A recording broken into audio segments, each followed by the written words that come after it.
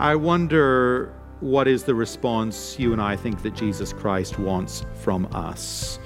When we encounter His Word as we are even now, when we hear His gospel, when we see who He is and recognize His powerful deeds, what does He fundamentally want us to do? Welcome to Encounter the Truth with Jonathan Griffiths. And Jonathan, that is a big question that you just left us with right there. When we encounter Jesus, what does He want us to do? Well, if we listen to what He has to say to us in the passage that we're going to consider together today, there is, in a sense, a one-word answer which is at the heart of this, and it is to repent. When Jesus comes on the scene in the Gospels at the start of His earthly ministry, the great call that goes out is for people to repent. And to repent means to change our mind in a fundamental way, and particularly to change our mind about our own heart, our own behavior, and about God Himself. It means to do a turnaround and to say, no, I've been wrong in my attitude toward the Lord. I've been wrong in my behavior, and I now need to submit to Him, and I indeed need His forgiveness. So the one-word answer is to repent, but to do that, we need to have a recognition of who Jesus is and take seriously the fact that He is the Savior and Lord that has been sent from above. Well, we're going to continue to look at that today and why repentance is such a good thing. So if you will, open your Bible, join us in the book of Matthew, chapter 11, as we continue our message, recognizing and responding to Jesus. Here is Jonathan. Next, we turn to the consumerist crowds. Those crowds, they didn't hear, and they won't hear. They didn't like what they saw. They were ready to criticize. They were quick to reject. They were unwilling to respond in faith. And so Jesus has these very sobering words for them, verse 16. But to what shall I compare this generation? It is like children sitting in the marketplaces and calling to their playmates, we played the flute for you and you did not dance. We sang a dirge and you did not mourn. The image here is of children playing in a town center, playing in the marketplace. One group of children plays music, plays the flute, but the rest of the children in the crowd, they won't respond. They don't like it. It's not to their taste. They won't dance to the tune. They won't play the game. Another group of kids takes a very different approach. The merry tune, it didn't strike a chord, so they sing a mournful song, a dirge. But still, there's no response. Nothing seems to please this crowd of kids. They're determined not to be happy, not to respond, not to be satisfied, not to play the game. Verse 18.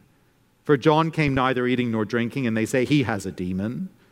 Children in the marketplace, they don't like that game, won't dance to that tune. The Son of Man came eating and drinking, and they say, look at him, a glutton and a drunkard, a friend of tax collectors and sinners. The children, they don't like that game either. They don't like that tune.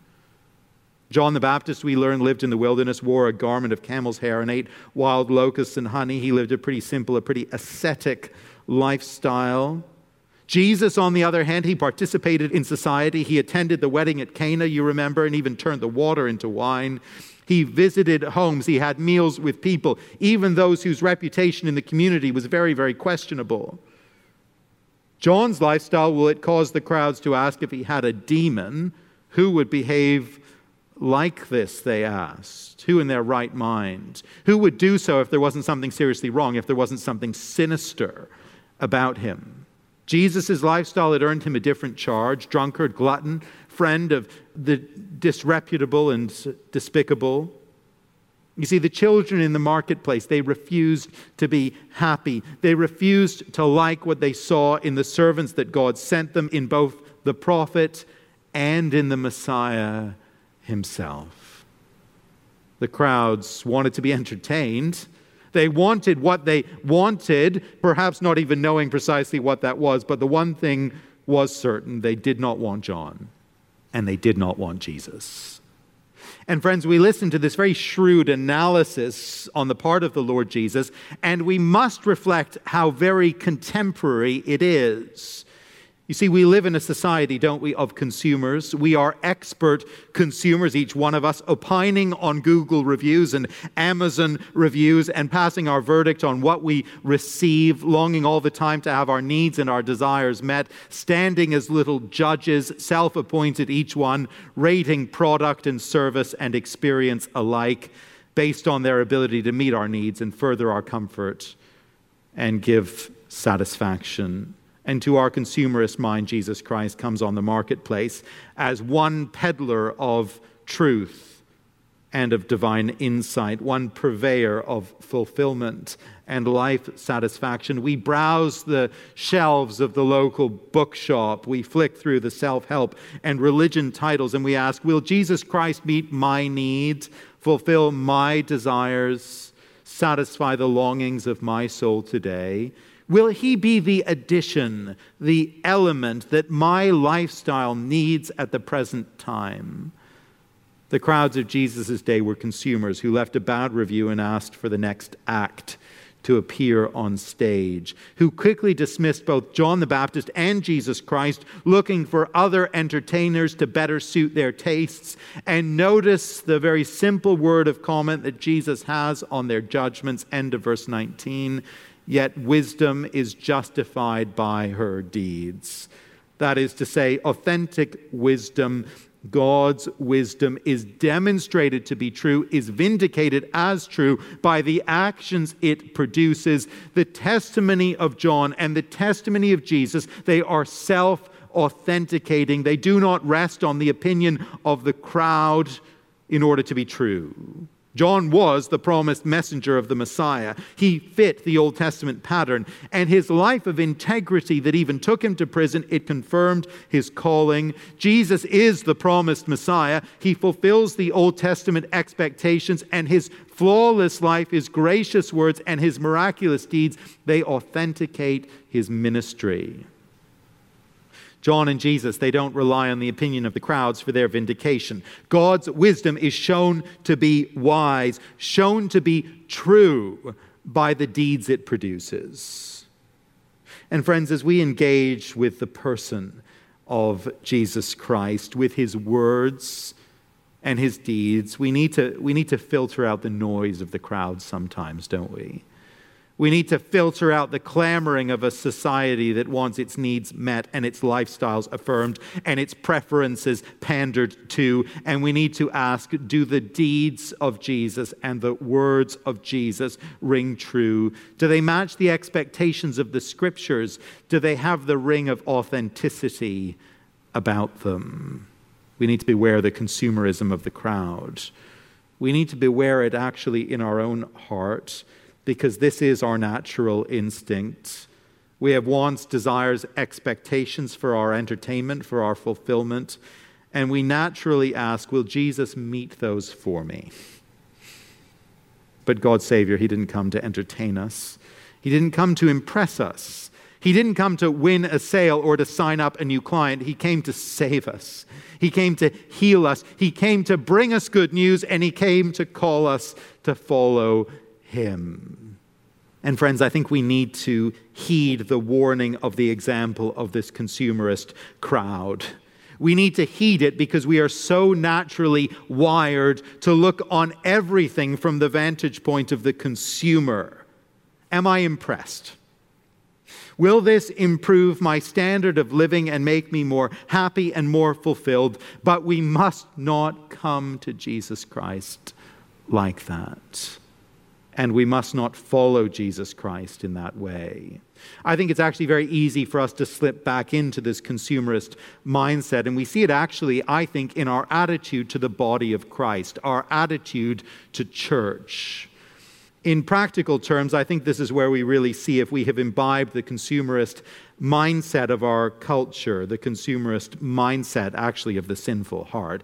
It's easy, isn't it, to sort of shop around for churches to find a fellowship where we will hear what we want to hear, enjoy the kind of programs that we want to enjoy, and have the kind of experience on a Sunday and during the week that we want to have. And if we don't hear what we want to hear, and if we don't experience what we want to experience, we become dissatisfied. We leave a bad review, literally on Google perhaps, and then move on. And it's worth just self-evaluating a little bit on this point, isn't it? Looking within our own heart and simply asking, are we in danger of behaving like the crowds who looked for the kind of entertainment that they wanted, but who actually ended up in the process rejecting Jesus Christ, failing to see the Messiah for who he is because they approached him as consumers seeking an experience rather than as sinners needing a Savior. You're listening to Encounter the Truth with Jonathan Griffiths and a message called Recognizing and Responding to Jesus. It's part of our series called Living as Kingdom People. And if you ever miss a broadcast in the series, or you just want to go back and listen again, you can always do that at our website. Come to encounterthetruth.org. You can also do that if you have the Encounter the Truth app. That's a great way to stay connected with Jonathan's teaching. And you can find the app when you go to your favorite app store and simply search for Encounter the Truth. Well, again, we're in Matthew chapter 11. Let's get back to the message. Here is Jonathan. From the consumerist crowd, Jesus now turns his attention to the unrepentant cities. Verse 20. Then he began to denounce the cities where most of his mighty works had been done because they did not repent. I wonder what is the response you and I think that Jesus Christ wants from us. When we encounter his word as we are even now, when we hear his gospel, when we see who he is and recognize his powerful deeds, what does he fundamentally want us to do? Does he want us, to give him a try? Does he want us to start on a spiritual journey? Does he want us to maybe make a little space for him in our lives? All these we might be willing to do. All these might fit our consumerist outlook very well. All these might conform to a Christianity light that we might be ready to accept. In verse 20, we're told that Jesus denounces certain cities because they did not respond to him in the right way. The word denounce, that's a strong word, isn't it? It's a strong reaction from Jesus. And what is it that they failed to do when they encountered him, when they saw his works? Well, Jesus tells us they failed to repent. And that was the one thing that Jesus required of them. Now, to repent means on a basic linguistic level, it means to change your mind. It is a reorientation of mind and heart that says, I was wrong and Jesus Christ was right. The things I chose to do, the attitudes of rebellion and self-determination that I chose to embrace that guided my life, those are wrong. I see that now. And the Lord Jesus Christ, he is profoundly right. And so in repentance, I turn from sin in my attitude of heart, and I submit my heart and I submit my mind to him, to his truth and to his lordship. You see, this is actually part and parcel of believing in Jesus, of having faith in him. The opening call of Jesus' ministry was to repent and believe the good news. That's the first call that he issued. And repenting and believing are actually two sides of the same coin. You see, we cannot believe the word of Jesus and trust the saving work of Jesus without recognizing in repentance that we have been fundamentally wrong in our attitude of rebellion against him, fundamentally wrong in our sin which necessitated his salvation in the first place. And so when we encounter Jesus, when we recognize that he is the Lord our God, he is the Savior who has come into the world, he is the Master whom we must follow, the correct response and the necessary response of heart is to repent, to fundamentally change our mind about our sin. That's what Jesus expects. That's what Jesus requires. So let me pause right here and ask the vital question, the obvious question, have you repented in your heart of hearts? Have you recognized that you are wrong in your sin, wrong in your rebellion, and that you need to turn away from sin and turn toward Jesus instead? See, that's the first step of response to Jesus. Repent and believe. It's a package. And if you've never done that, let me urge you, repent of your sin even today. Turn to Jesus. Trust in him. Repentance is part and parcel of that initial step we take. It goes hand in hand with believing. But there is a sense in which the believer needs to be living a lifestyle of repentance. We repent at the outset in a very fundamental way, but we need to live out a daily lifestyle of repentance, of hating sin, of arresting it in our heart and mind, and of turning once again to the Lord in His grace and His mercy. And for us who believe, there is a constant danger that we will lose sight of this, that we will grow comfortable with sin once more. I don't know if you have a garden. I don't know if you're a gardener at all. I'm a somewhat reluctant gardener myself, only one really by necessity, recognizing that our neighbors will probably turn on us if we don't keep the weeds at bay. But in a garden, one thing that most of us will do at some point is to carve out a new bed for shrubs or for flowers. You dig out a new corner of scrubby weedland or grass. You dig it over. You put down topsoil.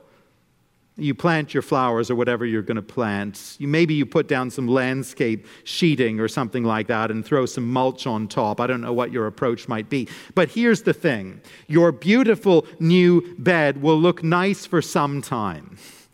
But when you come back next spring, here's what you will discover. Here's what I discover every year. The grass is encroaching on the bed. The weeds are growing up. The tree roots are moving in. And to keep your bed clear and defined as a flower bed, it needs some maintenance. You need to cut the edges and make them sharp again. You need to pull out the weeds all the time. You need to chop out the roots. The bed, it was made once, but it needs to be maintained, doesn't it? It needs to be refreshed. As believers, we repent in a definitive way when we turn to Jesus at first. But we need to renew and maintain and refresh our repentance daily. We need to turn from sin continually and ask for the Lord's help, and how we need His help. Ask for the Lord's help by His Spirit to keep our lives free of it. You see, that's what the Lord Jesus expects as our response to Him as a truly repentant people. And I'm just so conscious of how easily we become slack in our attitude to sin. That's true of all of us. I'm so conscious of it in my own life, how the weeds encroach again. It happens subtly, doesn't it? And perhaps we don't notice it quite at first. But if we stand back from the bed and look at it, we see that it's become a bit messy again, untidy. And we've forgotten to renew and refresh our repentance, our turning from sin, our turning toward the Lord. I just wonder if some of us need to learn the lesson of repentance once more, to search our heart and examine our mind and consider our behavior, and by the help of the Spirit, respond rightly to Jesus afresh and day by day. I wonder, where are those weeds encroaching in your life again? Where do the edges of repentance need to be cut sharp once more? Here in these verses, Jesus is particularly unhappy with certain cities for their failure to repent. And as we hear His words, we learn a sobering principle about God's judgment. Listen to His words of rebuke, His declaration of woe, verse 21. Woe to you, Chorazin! Woe to you, Bethsaida! For if the mighty works done in you had been done in Tyre and Sidon, two cities often noted for sin and idolatry in the Old Testament, they would have repented long ago in sackcloth and ashes. But I tell you, it will be more bearable on the day of judgment for Tyre and Sidon than for you. And you, Capernaum, will you be exalted to heaven? No, you will be brought down to Hades. For if the mighty works done in you had been done in Sodom, a city notorious for its wickedness, especially its sexual sin, a city destroyed by the Lord as a great act of judgment, well, it would have remained until this day. But I tell you, it will be more tolerable on the day of judgment for the land of Sodom than for you. Sodom was a byword for wickedness in the Old Testament. It suffered a terrible destruction through the judgment of God. Tyre and Sidon, shorthand for wicked and unbelieving cities in the Old Testament, godless, idolatrous. But those cities will have an easier time on the day of judgment than the cities in which Jesus performed His mighty miracles. Now that's fascinating to consider, even if very sobering to contemplate. You see, Jesus is telling us that there will be differing degrees of punishment when the final judgment arrives. And what will be key to differentiate them becomes clear. The privilege of knowing more directly and clearly the identity and work of Jesus Christ is a key determining factor. Where there is more revelation, more access to the truth, more knowledge of Jesus Christ, there is an ever greater responsibility to respond to him in repentance.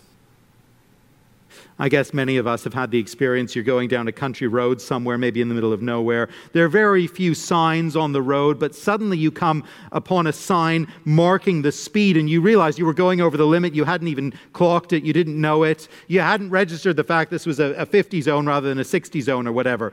Or suddenly you come upon a sign bearing the name or number of the road and you realize you've lost your way. You've come off route. It's embarrassing. It's frustrating. But perhaps it's a little less embarrassing than it would be on a city road with markers on every block, signs everywhere with the speed limit and the road name. The greater the access to information, the greater the clarity of the truth, the fuller the picture of God's revelation and our required response, the greater our responsibility to respond rightly. Not that we can ever claim ignorance or innocence. That never works with the speed limit on the road. That never works with the Creator who has shown his glory in creation and deserves worship from all his creatures. But here, there is a key insight, a key principle here. Jesus wants to set before us an important and sobering principle. There will be differing degrees of punishment when it comes to the judgment of God. And a key factor in determining that will be the extent of a person's exposure to Jesus Christ, to his message and his work. The people of Chorazin, Bethsaida, and Capernaum had the privilege of seeing the miracles of Jesus firsthand, even as he stood before them in the flesh. Tyre and Sidon, they didn't have that privilege, nor did Sodom and Gomorrah. The Lord Jesus had not yet come. He had not been made flesh. His glory had not been revealed in that way.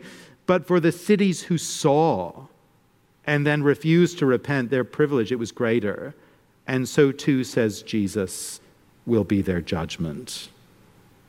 Friends, you and I today have not witnessed firsthand the miracles of Jesus, of course, but we have in our hands the full testimony of his word.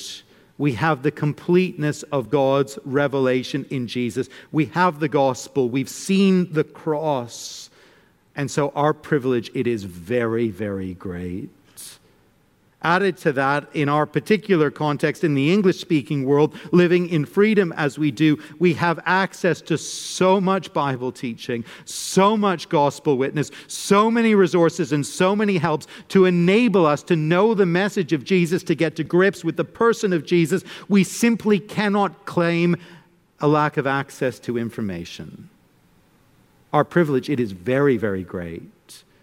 But here is the simple and the sobering question. Does our knowledge of Jesus, our exposure to his word and his works, does it move us to repentance? Has it moved you to repentance? And having once repented at the word of Jesus, are you and I living daily as repentant people, responding aright to God's Messiah, to the Lord and Savior who has come into the world?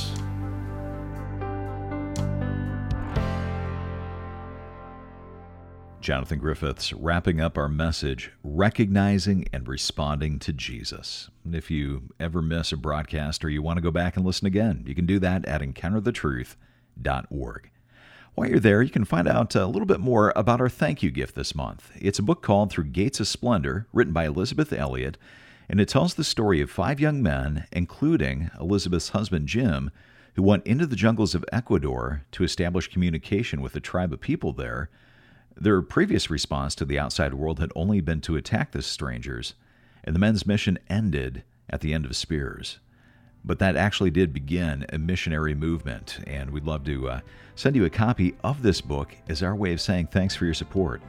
This is the final week to give your gift and request a copy. You can do that at our website, encounterthetruth.org, or when you call us at 833-99-TRUTH.